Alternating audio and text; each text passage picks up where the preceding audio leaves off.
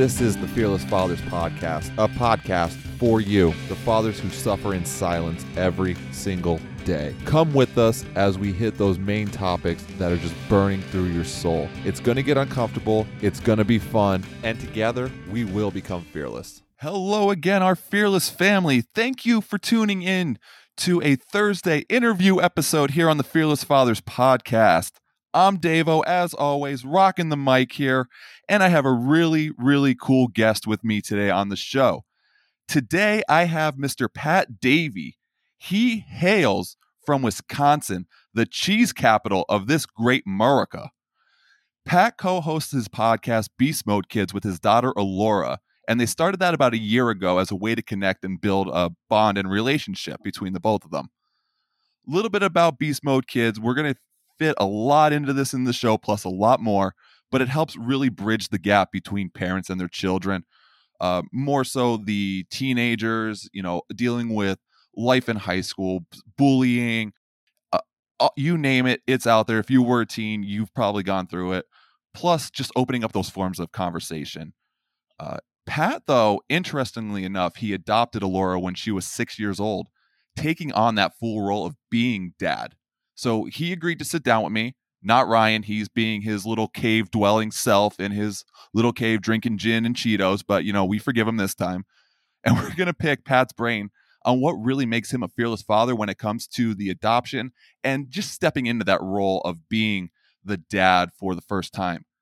So Pat, brother, I want to welcome you to the show, man, and just tell our audience a little bit more about yourself if it's something I might have missed. Well, thank you very much for having me here. So, like you said, I born, raised in Wisconsin, all the good things that go along with that. But I am my full-time job, I'm a personal trainer in town here. And like I said, I have two kids. I have Alora, I have a son, Bo, that I also do a podcast with. Been married for about 8 years right now. I have a fantastic community that I work with on a regular basis at my job and just in the local area here. And it's just a lot of fun being a part of the whole podcast community and really being able to give my point of view. And I think, like you, Davo, is that we want to give dads the best opportunities they can and give them as much knowledge as they can. Yeah, that's exactly right, man. I mean, it's awesome that you're a personal trainer, all that as well too. But yeah, I mean, just even when we started this podcast probably about 7 months ago now, just the wealth of knowledge that you could try and give somebody out there. As being a personal trainer, like everybody's an expert in something, whether you're a step ahead or 5 steps ahead, somebody's going to go out there and hopefully get that knowledge from you. And just being in the podcast community alone, and just speaking with other podcasters and where they're going out there and trying to just get that extra little bit just to try and make more of a difference in somebody's life is really, really incredible and rewarding. It's just the small things. I mean, I can think of if you think of clients, people that you deal with on a regular basis, there's this one woman that was by far my favorite client ever. It was I think she was 62 when I started working with her. She had a grandchild that was 3 years old and she couldn't get to the ground.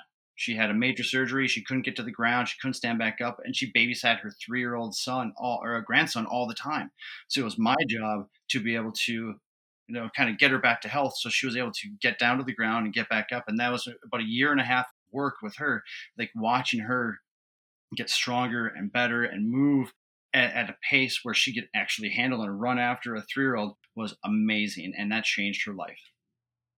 That is, oh my God, I got goosebumps just hearing that, man. That's absolutely amazing. And that's absolutely probably one of the most rewarding and probably best stories that I've heard in a very, very long time. So awesome for you, man. Keep killing it out there.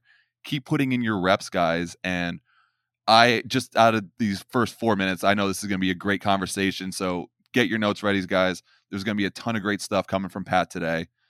But as always, as we like to kick off the show, Fearless Father style, nobody has gotten away from this question yet. And Pat, you sure as hell aren't, my sir.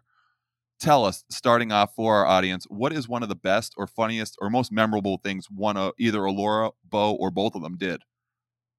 Oh, I got a story for both. I got both of them for you here. So most recently, quick backstory. There's a lot of sarcasm through our house. It is thick and it is real constantly. And I would say probably close to a month ago, my wife was in the kitchen and she was trying to open like a can of green beans or something like that. And she struggled a couple of times. It kept on, the can opener kept falling off or whatever. And my son was just kind of randomly walking by. And my son's 6 here, walked by, looked at his mom and says, "Need to get better, Mom."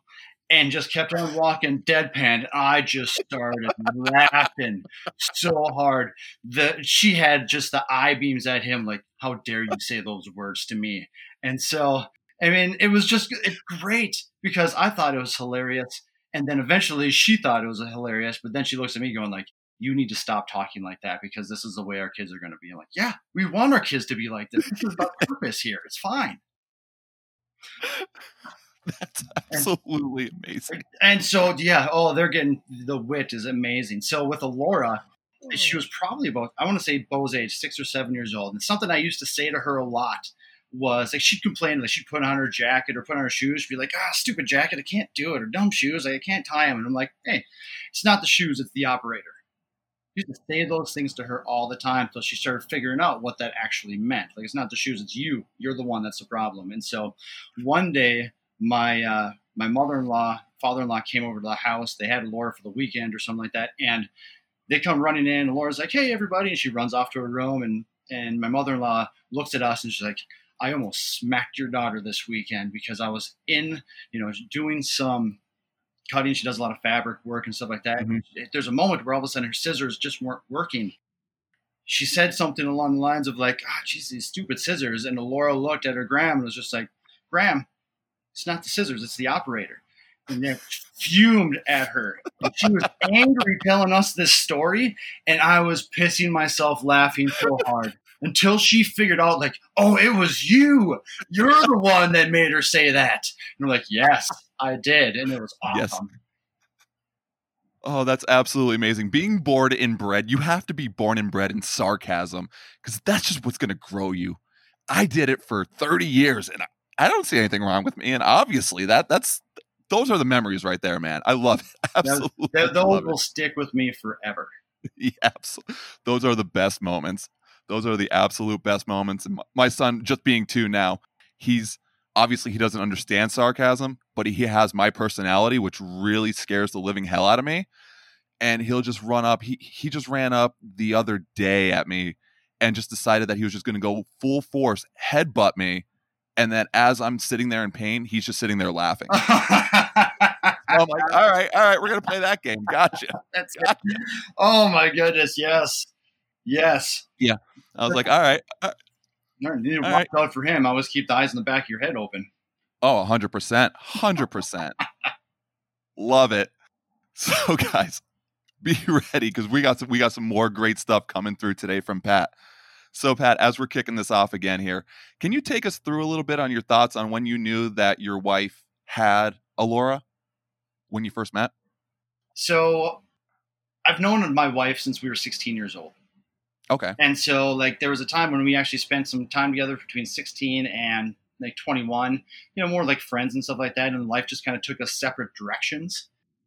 And through that time, I had my first marriage. She had a child. And then all of a sudden, like I got a divorce and she started like Alora's biological dad, like separating from him.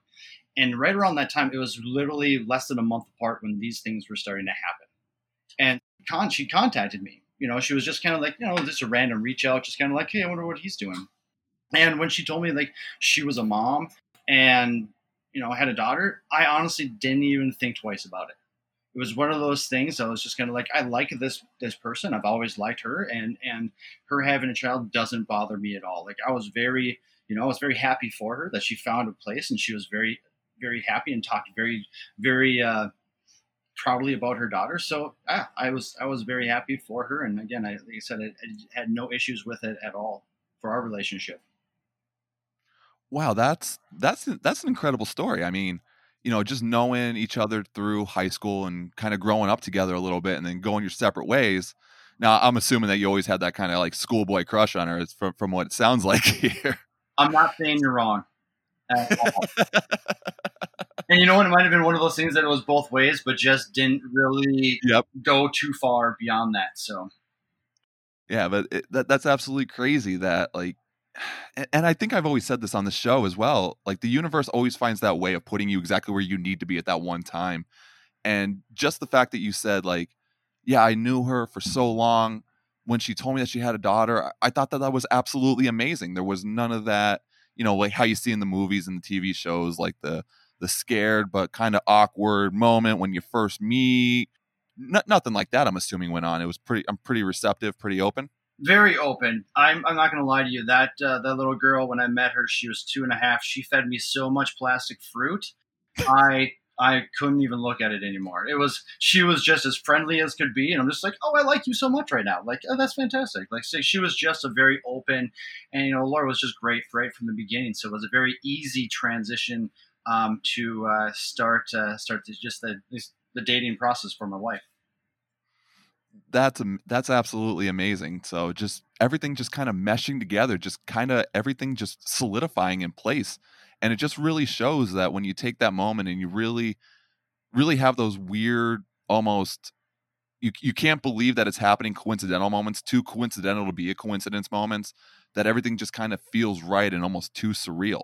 And when you take those steps, I mean, obviously, now it's been what, probably 10 years plus that you've been with her and she's now your, daughter, That actual daughter. Absolutely, that she is. I mean, that's where I think I reflect back a lot on just kind of where we started and where we are now, and if the longer I think about it, the bigger the smile gets on my face because I think of all the ups and downs that you go along with that and the processes and everything that we had to do to get through the adoption and all, and it just was and who she is today. It makes me very proud. That's amazing. And, just taking that moment to self reflect. And like you said, the smile just keeps growing. Yeah, there's ebbs and flows in life, but those goods are going to outweigh the bads at the end of the day. And just really stepping into that role through the adoption process and really becoming that father figure in the house, really shows steps and bounds on what you do as that child grows and continues to grow. And it really grows you at the end of the day as well. So, with that being said, would you say that your wife was really receptive to you kind of being that father figure, or did you kind of feel like you were stepping on toes before you even adopted Alora? She was all right for me going into that immediately.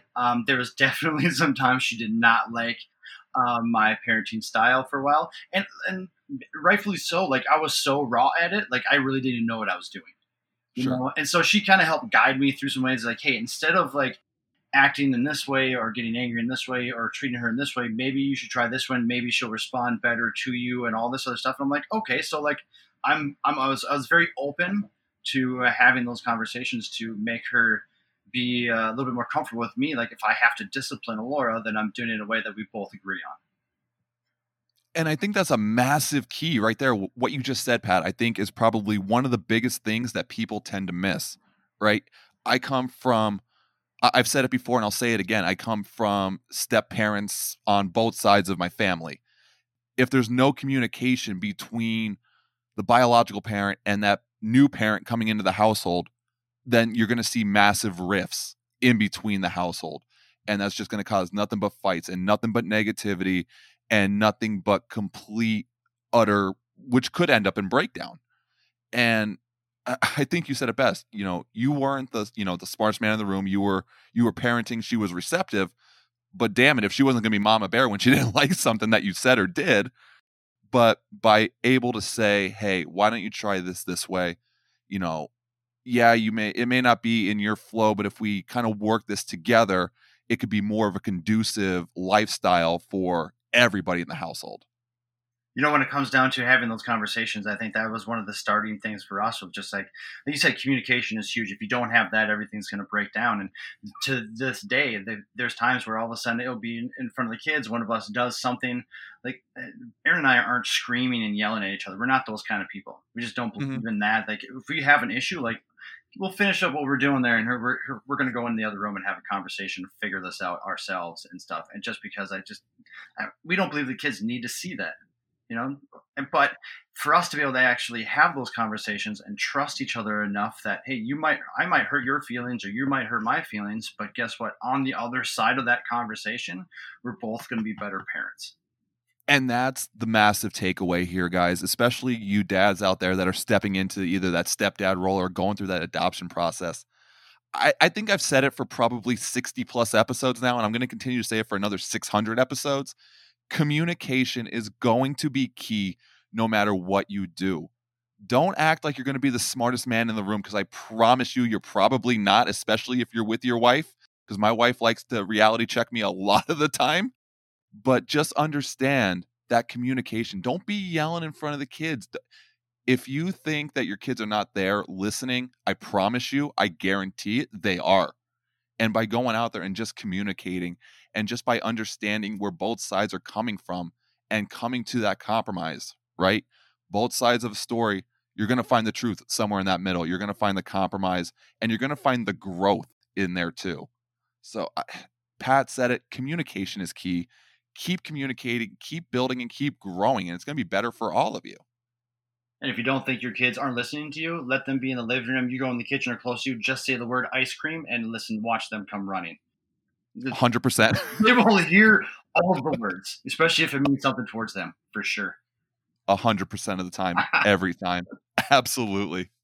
So you brought up, going through the pains and everything there when you were going through that adoption process. Can you kind of take us into that, like how that adoption process really went towards you as far as like the mental and physical stresses that you might have been going through with that? I think more the mental stresses was like knowing that we had to have Laura needed her own lawyer. Like, so she had her own lawyer. I had my own lawyer, and they needed to talk to each other to make sure everything was good. We had someone that from I can't remember who let's say from the county or something, they had to come over and like look at our home and do a huge background check on me. And like, not that I had a bad thing, but like, that's all stressful stuff when someone comes into your home and looks around at all this stuff and opens up, cabinets and all that kind of stuff, making sure that you have a safe home, even though she's with her mother. But it's just making sure that the home itself is safe. But then doing background checks, I had to give them 2 of my friends' names for them to call and they had hour conversations with my friends. And they called me after they had that conversation. Like, listen, that was deep. Like, they asked a lot of questions about you. I'm like, well, hopefully you weren't an asshole to me. So like, I appreciate that. Right. So, but this is where like those stressors were huge. Then once everything got going from there, then we had like court. And court is court. It doesn't matter if you're doing something wrong or not. You just sit in there. It's an intimidating place. Mm-hmm. We were fortunately on the good side of it, and the judge kept telling us like, hey, listen, this is going to take longer than we want it to do, but we want to make sure all the T's are crossed, the I's are dotted, nothing's wrong, because long story short, it was best for Laura what we were doing. Because of who her dad was and just the path that he was taking, he was not a healthy place for her to be. And it was one of those things that the courts wanted to make sure that they did everything right to make sure that everything went exactly the way it is. So they asked a lot of questions, had to sit on the stand a few times and answer some questions. And again, doing something wrong or not, answering questions on the stand is nerve wracking, sweating. But all in all, it's worth it for sure. 100%. I mean, I've never gone through it, but you're absolutely right. That kind of stuff is intimidating. Like I even, as you're saying that, I'm thinking like the analogy, like you're driving down the highway and you just see a state trooper behind you and you immediately just start like sweating and like, oh man, I'm going like half a mile over the speed limit. They're gonna nab me. It's stuff like that. That's exactly what that is. That's you just your butt clenches and everything's going. Like the final day when everything we know that I was going to adopt her, I was going to fill some paperwork, and she was going to be ours. Like I was sitting in the stands and I was going to ask questions, and the judge stopped the questions. He said, "Hey Pat, look at me." He says, "Just look at me." He's like, "Take a deep breath. You're doing good today. Everything's going to be okay. Just calm down. You can tell you're nervous." And so he's just kind of like letting me know, like, hey, everything's going to be just fine. You did everything right. And so walking out of there was an amazing day at the end of that whole journey. That's amazing. That's absolutely amazing. I mean, you go through the mental stresses. You have a safe home. You know what you're doing is right. It's uncomfortable. It makes your skin crawl, but at the end of the day, coming through that, you're doing exactly what you need to do to be better for not just for yourself, but for that girl, for that child. Just knowing the situations and just being able to say, I did something that, one, I'm never going to forget. I'm never going to regret doing it. But two, it's going to make me a lot stronger in the long run. And it's going to be a more conducive family everybody, for everybody in the long run. So, I mean, I don't know many people that have gone through that process. I've heard, a lot of the stressors and a lot of the stuff that you've talked about before. I've heard some of that stuff before, man. And I got to give it to you, because it is, being, having your own child. It comes with its own stressors outside of, your wife being pregnant and, having your own child, and just going through that becomes a completely different ballgame. And that was one of the hard things, because there was a lot of things. I mean, in my eyes, there was a lot of that I missed, where all of a sudden I'm just jumping in, and now I have everything that I get to look forward to. But it was one of those where now I have to.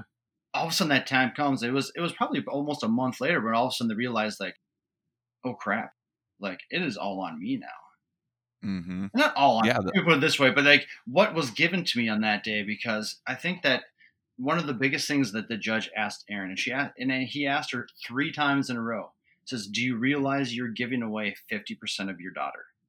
Because she had 100% rights to her at the beginning of it. And he asked her that 3 times, and she said yes 3 times to that. And so, like, you go back to, like, her, when she, does my wife feel like I'm a good father figure of what she wants? Like, her saying yes to that was absolutely her believing in me, and that I was going to be a good father for her daughter. And that's something that, we talk about living in the future, we talk about living in the past, but we always talk about not living in the now. And that's something that right there in the now, knowing that it's going to be a better future for now your daughter, and where her past was, knowing in that moment 3 times equals yes, says a lot when you're going through that and the nerves are building. And then, like you said, that honeymoon phase ended and you're like, oh shit, this is on me now. That's right. That's exactly it. And when you're going through that, I mean, even before the adoption process and even after that adoption process, what would you say was your mindset when you stepped into that fathering role, pre-adoption and then post-adoption? I think pre-adoption was more like, I want to be the best step parent, because I went into that whole thing expecting to be a step parent. That was the objective. And I think I'm gonna say, like, right before the adoption, it was just like, I just need to be a good dad, and be there for her when I need to be. And it was at the simplest of forms. And post, and as time has gone on, like, I want to make sure that I am everything to this little girl. I want to make sure that she wants to call me, she wants to talk to me, she wants me to be there when she's in trouble. I'm the person that she's contacting. Like, this is where, like, I want to be her go-to person. And so, having those feelings on there, like, I want to make sure that she knows that I'm here to protect her in every fashion, and I hope she takes advantage of that as much as she possibly can. Wow. That is some powerful stuff.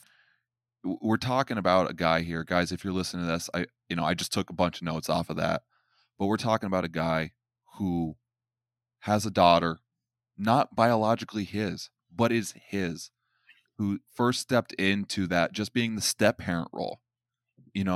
Those step parents out there, or, you dads out there that are in that role right now, if you say those words, I love you, like one of my own kids, if you were my own kid, live up to it, man. Live up to it, because that's going to pay huge, huge, huge, huge, huge dividends for that child. Live up to it, because your actions are going to speak louder than your words every day of the week. Pat said it exactly. Growing up, letting her know that I'm there 100% of the time, every single time. We may not be blood, but we're blood in our own way. And you are my own child. You are 50% of me. Whether you like it or not, you're 50% of me. And just by going out there and just by doing it, and just by putting in those small steps, those small incremental steps, and not full forcing into the dad position right away, is going to show a lot more, and it's going to show a lot more growth for you in the long run. And I'm, just from this conversation, that sounds exactly like what you were going through, Pat. It is. That's exactly what that was. It's one of those where you have to be able to be in the moment all the time, because you never know what they're going to want, or what they're going to do, what they're going to say. And, you're going to slip up. As parents, like, guess what? You're gonna you're gonna have bad days. You're gonna fail, but guess what? You signed up for that when you decided to have a child. That's it. But that's where, if you can't fail, learn from it, get better, then you're not moving forward. I love that you said the word fail. We're going to get to that in a second. We're going to get to that word in a very, very few seconds here. Perfect. But I wanted to ask you this because I'm very curious. Again, coming from a child of divorce, excuse me, and having multiple step parents and seeing the co-parenting role play hands on both sides of the fence for me growing up. Would you say that there was any co-parenting between you and the biological father, and how did you really handle that, if there was? It was so minimal that I'm going to say that there really wasn't. And I say that because when Aaron and I started dating, I was living about 2 hours north of where I live right now. This is where Aaron was living. When I finally moved, I moved down here to be with Aaron and Laura. And I was traveling back and forth there. And there was only a couple times that I actually ever saw him, because, there might've been a time right at the beginning where Laura went and stayed with him for the weekend while I was up with Aaron or something like that. But there was only one time ever that I saw him. He came into the house and got Laura, and all he said to me, he looked at me, he said, "Sup." I said, "Sup." And then all of a sudden they leave it over. Aaron decides to come back in. He's like, "You realize that when he said sup, it's more or less like, fuck you, right?" And I'm like, yeah, I got the gist of the whole, little interaction right there. Yeah. But I think that was that was really it. And so after that, like, it just didn't, he fell off. He kind of disappeared, wasn't around a lot. And so fortunately, all in all, we really didn't have that issue of that co-parenting at all. Wow, so it was really just more so along the lines like, I'm not really stepping on anybody's toes here because there's really nobody to step on anybody's toes because they're not truly in the picture. Do you feel like that played more of a fight in your own mind as far as doing the right thing for Laura? No, I think that made things easier. I think that made things so much easier, just because she wasn't battling me constantly. Like, well, my daddy says I can do this, or I can do this, or whatever that is. Like, I never got that from her ever, It always comes back to her mom, because she's definitely a mama's girl still to this day, which is great. Fantastic. But at that point in time, even Laura never really talked about her dad. Wow. And I mean, yeah, obviously, just from being so young and from when you actually adopted her, I mean, there's maybe a 4-year span. And really, I mean, if you're not in the picture that much, I know I don't remember a lot from when I was like 5 or 6. I remember some great memories, but that just shows the level of love and respect that's within that house, and that there are people out there that truly want me and truly play into that mindset of everything's going to be okay. Even though there may be thoughts in the back of the mind years down the road where she's like, well, why wasn't my dad there? Or whatever the case could be. It happens with children. I've seen it through friends. I've seen it in my own experiences. But it's just knowing at the end of the day that there's 2 people there that truly love me, a brother who annoys the living hell out of me, but we all get together, we all love each other, and we all continue to grow, foster, and have just a great time at the end of the day. There might be a day where all of a sudden she wants to, meet her biological father, and, we'll cross that path when we get there. But until that time, she just kind of does what she does, and we're all right with it. And when that time comes, we'll have that conversation. And if we have the opportunity, if we know where that person is, then maybe we'll find them. And that's exactly it. I've seen it myself, not to digress too much here before we move on to the next one, but I've seen it myself where I saw friends' parents try and force the biological father who was out of the life into the kid's life. And it does nothing. It does nothing for them but bring up maybe repressed memories, depending on how old they were, or whatever the case is. And I mean, you said it right, man. So anybody listening to that today, wait until they're ready. They're going to know when they're ready to do that. It's a massive step. It's an uncomfortable step. We all grow and we all learn in our own way at our own time.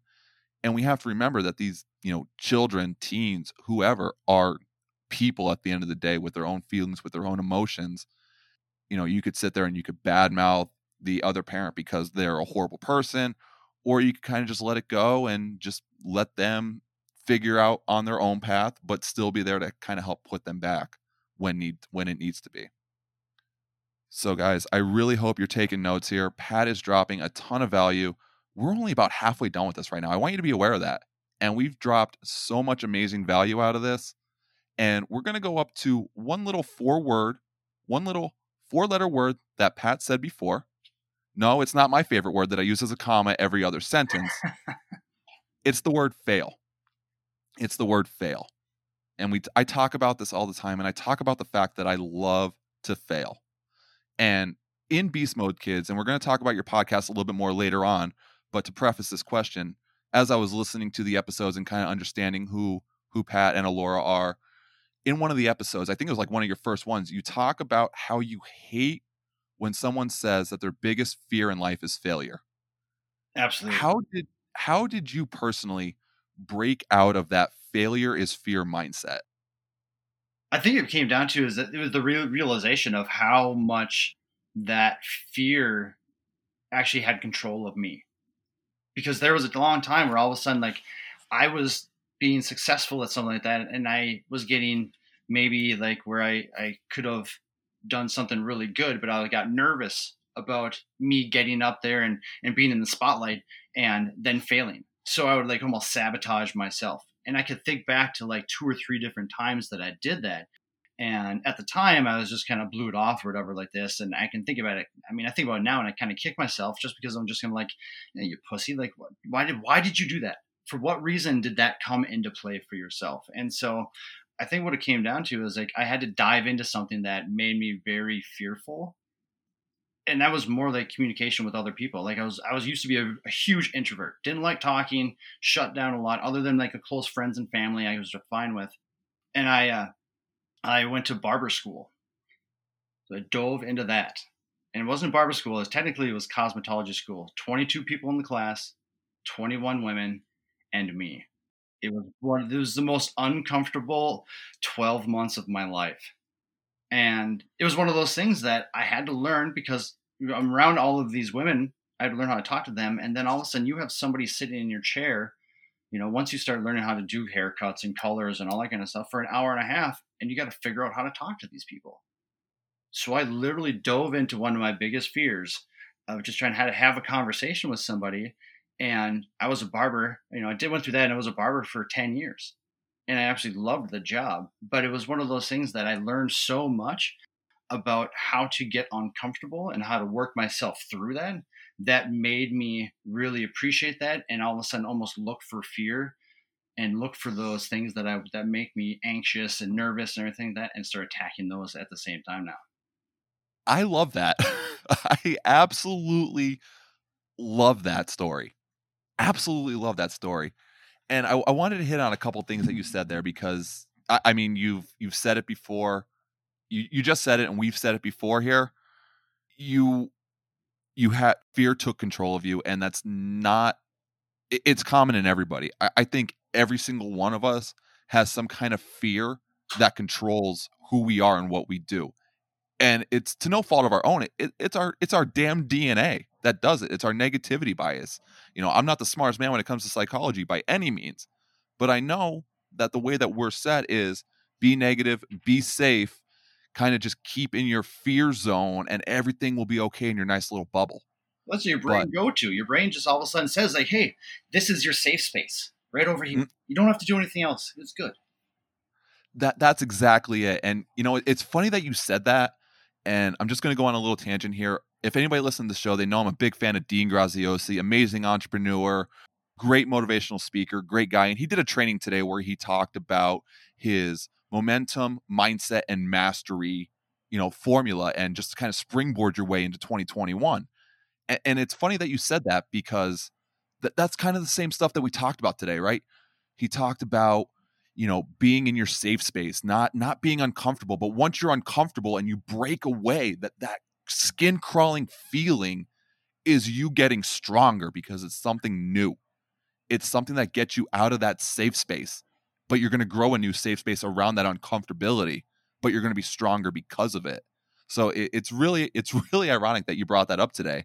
And I just kind of wanted to share that quick little tidbit because I'm right there in the same vein when it comes to something like that. But one thing that you did say that I kind of took and it made me think was you talked about being an introvert and being really introverted. Now, to a lot of people, including myself, I always considered introversion a weakness to extroversion, being an extrovert. And a lot of people will tell you, oh, you got to work on your weaknesses. You got to work on your weaknesses. No, screw that. You got to work on your strengths. You got to double down on your strengths. But I don't see you being an introvert as a weakness. I see it as being a fear. It wasn't a weakness. It wasn't that, you were weak at talking to people. It's just you didn't like fucking talking to people. I don't like talking to people half the time, and I podcast for a living. But I think that, I think you nailed that on the head. I think that's one of those things where, yeah, that fear was definitely there, like, because I just didn't know how to hold a conversation. I didn't know how to really communicate with people well. And so that's where I think that fear, but that's where like that fear / into failure comes in, where if all of a sudden I'm trying to have a conversation with somebody and it's not going well, that's where I think that I feel like that I failed that conversation. Now I'm going to embarrass myself in front of that person. But I mean, I still think you have your introverts, you have your extroverts, but then you have your ambivert that kind of sits in the middle, right? And that ambivert. Yeah. Have you heard that term before? Actually, I heard that on your show. You were talking. I remember that in one episode, actually. Now that you mention it, I remember that. Yeah. So I consider myself more of an ambivert now. I'm definitely not an extrovert by any means. But if you give me a room full of 1,000 people and have me stand in front and give a talk, I 100% could do that because I have the power. I'm in control of the situation of what I'm doing. I do group classes, sometimes up to 30 people and stuff on a regular basis. I have a bunch of people running around with barbells and running in and out of rooms, and I'm at full control of all of this stuff. And I can handle all that kind of stuff.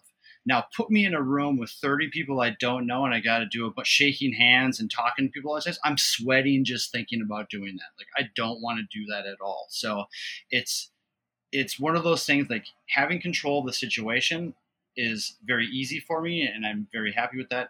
And then not having control, I struggle with. Not to say that I don't do it, but I definitely do struggle with it. So that ambivert is kind of hovers in the middle of there where they can do it depending on where their control lies. I like that ambivert word. I've always said I'm the most extroverted introvert ever, or the most introverted extrovert ever, but that's a lot better saying in a lot less words, so I'm going to take that. You do it. Absolutely. Oh, trademark registered, already done, Pat. Screw it. Too bad. I took it. Fine. But take that, guys, right? What did Pat do? He just to finish this up before we get to the next one, what did he do? He went to cosmetology school. 21 women, one guy. If you're going to learn how to talk, you might as well do it around a bunch, not to do the stereotype, and I'm only saying this for fun, but you might as well do it around 21 other women because you're going to learn to talk really quickly. And that's what Pat did. That's what grew. He turned a fear into a strength and now excelled at it because of doing that. So take that thought process, right? Take that sweaty feeling, the cops behind you, but you're obeying the law, but everything just kind of hurts and is kind of numb. Just take that and just roll with it. And you're going to be a lot better off at the end of the day when you take those small micromanagerial steps in yourself. As we're moving on, I know you love the word failure, so I'm going to add this in this question for you. What do you attribute to being your biggest failure as a father? And what did you really do to overcome that? One of the biggest failures that I felt that I did is that we had a big issue with Bo when we were teaching him how to go to the bathroom, and especially pooping. So I felt like the biggest failure, like we just couldn't do it. He kept on pooping his pants. He kept on, hiding from us and having issues with this and lying to us about it. Like you'd see him hovering in the corner, legs crossed, red face. You got to poop? No, I don't at all. Grab him when you go, and you're just a big mess. I mean, for way too long. And it's one of those things when your ego gets in the way, like you don't want help. Like I'm going to figure this out. Well, eventually there was one day where, everything just broke down. And myself and my wife contacted a friend of ours who owns a company called Behavior Best that teaches people how to navigate your child. They're child counselors, or she's a child counselor, and kind of how to get children she literally trains children how to go to the bathroom behavior wise, how to communicate with other kids, how to communicate with parents. And so we contacted her, and we bought some sessions with one of her employees, and had like these Zoom meetings with her about learning how to control the parents. It literally wasn't about controlling Bo. It was learning what words to use for him that make the world easier for him to understand. So then he would be able to go to the bathroom. And it was a lot of it. One word was transitions. Let's put it that way. How to do a transition, because he didn't want to go to the bathroom. We learned because he was having too much fun doing what he was already doing. He didn't want to stop because he thought that if he went to the bathroom, that fun would go away. And so it sounds so simple, but at the same time, we didn't dawn on it. And so we worked on how to transition him from there, making sure he understands, like, hey, when we're done with this, we get to go back to this activity. And we slowly went through this process. And all of a sudden, you kind of start seeing everything kind of happening in that positive way. And then you think back, you're like, I waited way too long to do all of this, all the stress, all of the the anger that went through that. Like, why can't you just go to the bathroom? Like, the toilet's right there. You'd stand next to the toilet and not poop. That I think that was one of those things where I felt like I was a failure, but at the same time, I can look back at it now and realize, like, hey, guess what?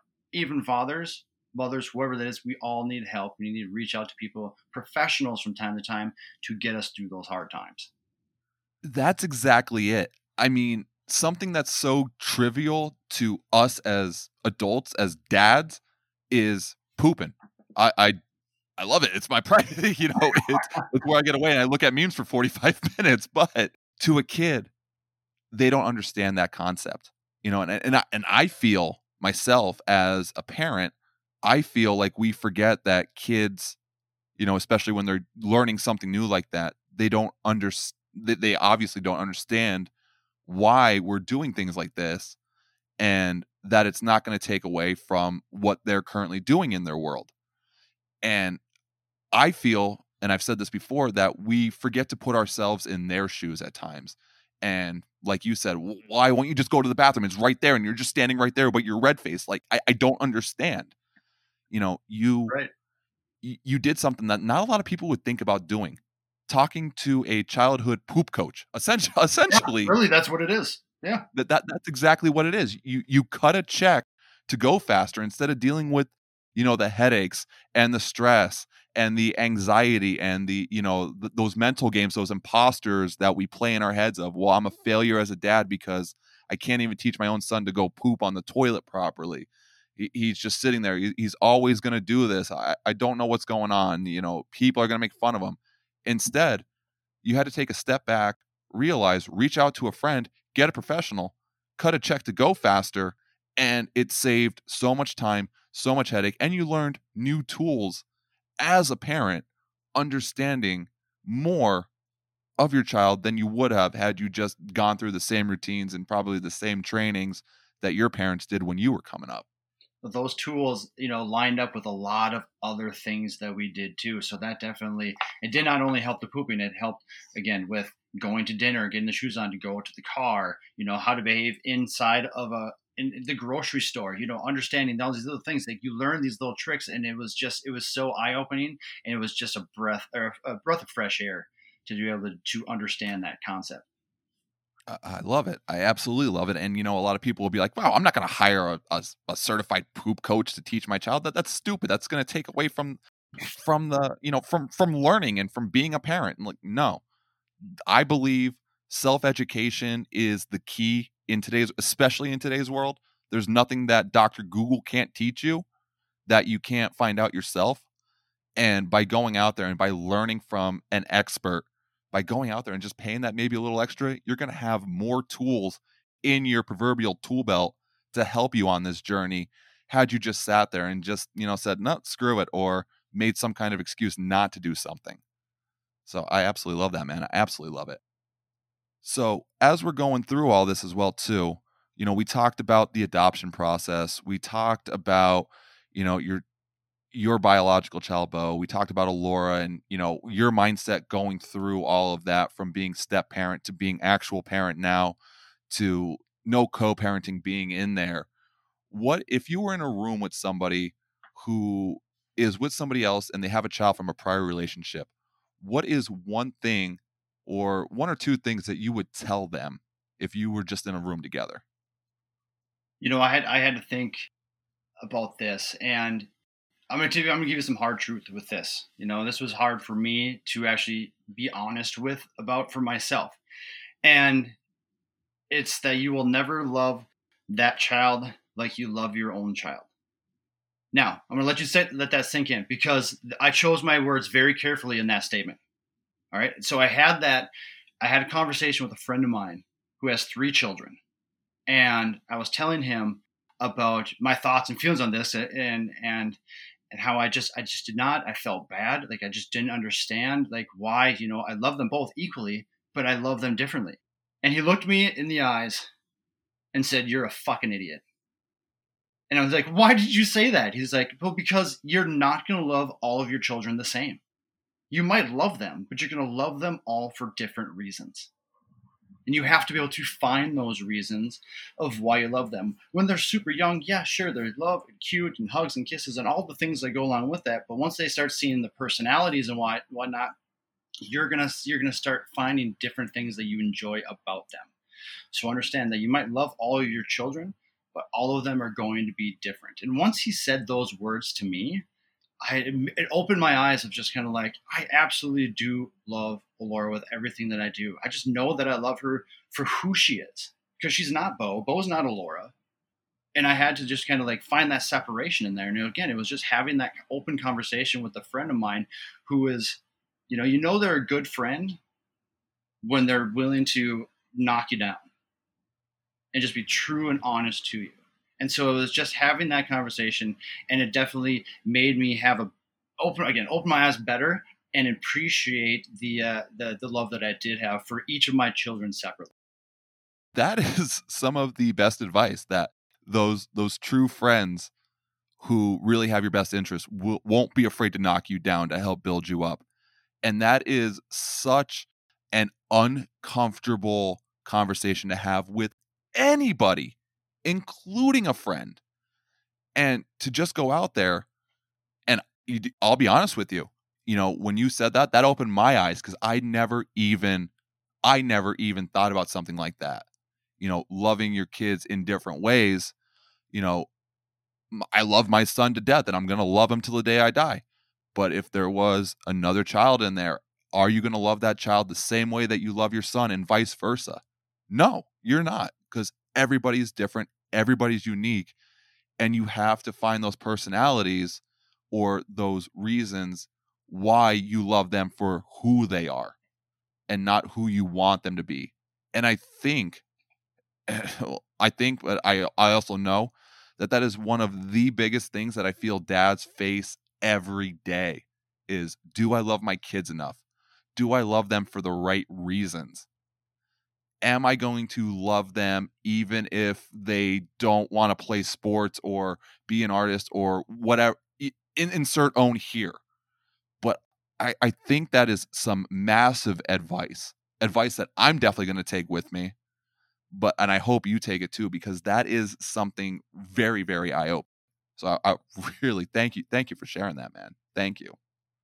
We have Pat Davey on the line. We talked about it. He's from the cheese capital, Wisconsin, up there, don't you know? The Midwest, the good old Midwest, personal trainer, father of 2. We talked about it in the beginning, how he started his podcast with his daughter, Alora, that they've been hosting now for about a year, a little over a year, Beast Mode Kids podcast. So, Pat, can you take us through a bit as to why you started Beast Mode Kids podcast, and where did you come up with the name for that? So I started Beast Mode Kids with Alora because she was starting to separate from mom and dad. She was starting to give us the, okays, whatevers, not really expressing herself the way that I would like it to. I mean, like any prototypical, preteen, all that other kind of stuff. And I was just racking my brain of like how I could find a way to help her express herself in a way that she would enjoy it. And she's more of the theater kid and all that other kind of stuff, and she loves that life and stuff, and I'm all for it. And her being able to have a platform for her to be able to express herself, we just started having a conversation one day of just like, would you ever think about doing a podcast? And she immediately knee-jerk reaction, she loved it. But then I was like, here's the rules. Like, listen, this is not just us like talking about fun things all the time. Like, our purpose here is to be able to give other kids, other parents opportunities, thoughts, ideas to talk to their own children, which means you and I have to have some pretty tough conversations with their. And she's like, okay. And I'm like, all right. And I let that go. And over the next 6 months, we started having hard conversations. And then, to the point of just kind of like, it was everything from, again, sexuality, from bullying to, friends being angry at you, you being angry with friends, seeing fights, being in fights, all of these things and stuff. And all of a sudden, like, once she realized, like, these are things that I'd be comfortable talking with on a podcast, she was like, I'm ready to go. Now, all topics that we've discussed definitely have not been talked about on our Beast Mode Kids. There's a lot of ones that are sitting on the shelf because she's not comfortable with it yet. Okay, I'm ready whenever she is. And we poke at them every once in a while, but it's just one of those things where she's slowly coming out of her shell when it comes down to her giving her opinion on the hard topics right now. And unfortunately, with the world we live in, like, the kids really aren't even in school, so we have to really think outside the box when it comes to this stuff. But at the same time, like, she still loves it, she still has that personality, and our relationship hasn't been better. It has opened doors that I never thought was possible between her and I when it comes down to just communication wise and spending time together and doing things together. It's been an amazing journey for her and I.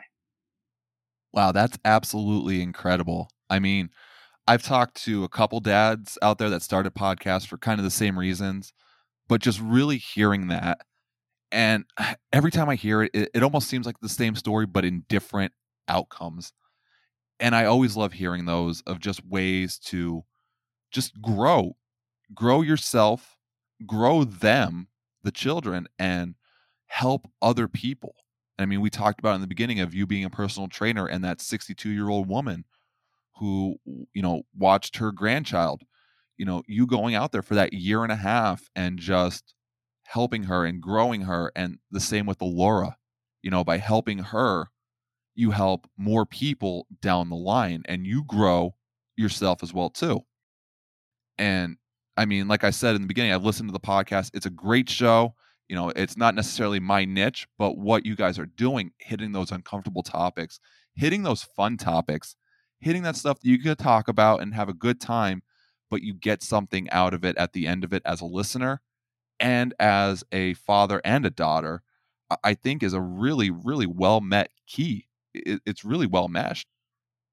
I think there's just a lot of people, especially at this age, that middle school age, when it comes to moms, dads, whoever that is, you have your kids and you just don't know how to communicate with them. And still to this day, Laura will, hey, how you doing? Fine. What are you doing in your room? Just hanging out. Like, she's not saying anything at all. And there's some people out there that they'll go years with that is as much communication as they have with their kids ever.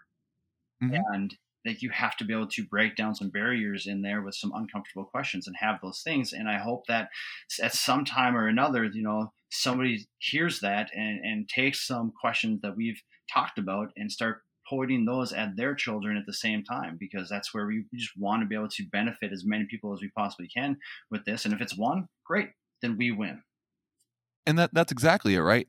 It's all about helping one person is going to help more people down the road. And I feel this myself. I've grown up my entire life. I've wanted to help everybody at every time, but it wears you thin, it wears you down, and it completely breaks you. When you focus down and just helping open that bridge of communication that, yeah, I'm fine. Yeah, okay. Oh, whatever. Just shut my door. And then you're out there, well, I don't know what the hell's wrong with this kid. They're not talking to me. I didn't raise them this way. It's life. It happens. They're teenagers. They're going to have it. I do the same stuff with my wife all the time and I never shut up. But it's understanding that and finding those doors of opening the communication, of opening those and helping one person down the line who, if you help one person, great. You did your job. You met your goal. If you help more, even better. But it's just going out there and just breaking those barriers one step at a time and one day at a time and not giving up and finding those unprecedented or outside the box thinking ways to really connect and grow and build. Because let's be honest, we're not living in a very precedented time right now. So this is the primo time for all of us to really think outside the box and find creative ways to interact and build not only ourselves, but our families, our kids, our spouses, whomever. And so you asked about the name then too, right? So Yes. it's quite funny because you have like the Beast Mode Kids. It all came down to me trying to find another name for person, and I did a lot of searching on different names, and I found in Urban Dictionary I found the word beast on there, and I liked the description of beast on there. And it was a person that is extremely talented at whatever they do and always displays great determination, dedication, and resilience to always win or want to win. And it was those three words that got me with that. And it was that determination, dedication, resilience. And as a kid growing up, especially in that middle school, high school range, you have to have that to be able to get through that part of your life. There's a lot of things inside of that world right there that's really, really hard and uncomfortable. And it can get better after that, but that's the tough part. And I loved being able to add that there. And I started going into just what could I do with Beast, and the Beast Mode came in, and literally, I mean, the kids was just kind of it slid together pretty easily after I found the word Beast that I wanted to use. I love it. It's such a unique name, and the Urban Dictionary definition, right? Determination, dedication, and resilience. And you're right. You need those three keys, especially in middle school, because they are some of the hardest times out there. It's brutal time for all boys and girls. 100% of the time, every time. I don't know one. I don't know one kid that hasn't had issues or something like that. But I absolutely love the name. I love the podcast. For anybody who out there who may be wanting to check out the podcast, where can they find you? You can find us on all platforms, everything from your iTunes to Google Play, Spotify, iHeartRadio. It is anywhere and everywhere. Awesome. And we're going to have some links for that in the description for you guys too. So if you want to check out Beast Mode Kids, make sure to check that out. Great podcast. I promise you're going to get some kind of value out of it at the end of the day. They're a lot better than me and Ryan on the microphone. So I promise you're going to get a lot more value. Well, thank you so much. Absolutely. So, Pat, before we wrap all this up and finish up on the Fearless Fathers podcast today, in your own words, what does it mean for Pat Davey to be a fearless father? For me, it's being there for your kids, regardless if it's reading to them, listening to their stories, disciplining them when you don't want to, giving them hugs when they don't want you to give them, being involved in their life no matter what. Pay attention to what they're doing, no matter how stupid it is or how stupid you think it is, because it's important to them. You have to be there for them in all facets. And for me, I am willing to do anything and everything to be there for my children day and night for the rest of their lives. And they know that wholeheartedly that their dad is there for them. I love it. Be there for your kids. Watch those moments, grow those moments, because you're going to look back and you're going to wish you had those moments when they're grown up, they're gone, and they're out of the house. If you think it's stupid, I promise you, Pat promises you, it's not stupid to them. It's important to them. Take those moments, capture those memories, because they're going to be gone in an instant. We all know it as new dads, as expectant dads, and as the experienced, the quote unquote experienced dads out there. Those moments are gone in a blink of an eye. So just be there and do everything you can for your kids at the end of the day. Pat, brother, amigo, friend, cheesehead, whatever. I want to thank you so much. Thank you so much for having me on your show. That has been absolutely fantastic. I've had a great time. I'm glad you had a good time, man. I had a great time. I hope our listeners had a great time today. I really, really, really hope you guys took something out of this podcast today. It's great to be back in the swing of things, to doing these interviews again with dads just like us, just like me, just like Ryan, just like you listening to this today, going through the same battles that we're all going through, knowing we're not alone in this battle, and continuing to fight and put in our reps one step at a time, one day at a time. Be sure to just tell people about this show. Let them know. Tell us, just get it out there. Get it out there to as many listeners as you can. Let them know if they need something out there. If something resonated with you today, use it. Throw the rest out. That's fine. You're not going to hurt me and Pat's feelings. You might hurt Ryan's feelings if he was here, but he's our little goblin. So I'm going to make fun of him as much more as I can since he's not around right now and he won't listen to this. But get it out there. Let's help break these stigmas of fatherhood. Let's demolish it. Let's make it something that's not even going to be relevant anymore. I'm reaching big, but I want to break that down. hit us up on fearlessfathers.net. You could check out past episodes there. You could check out our merch shop. We have some shirts, some hoodies right now since winter's kicking up. You could buy a mug. We're going to do some other ones coming up here as we're revamping some things and getting back into the swing of things. Just continue to go out there, guys, and just continue to be the best damn dad you know you can be. Your children are learning and growing every single day. Just because you're a dad does not mean you can't do the same. We are in this fight, and we are taking it, and we are breaking these stigmas one step at a time, one day at a time, and we're going to embrace the fear. Thanks for listening, guys.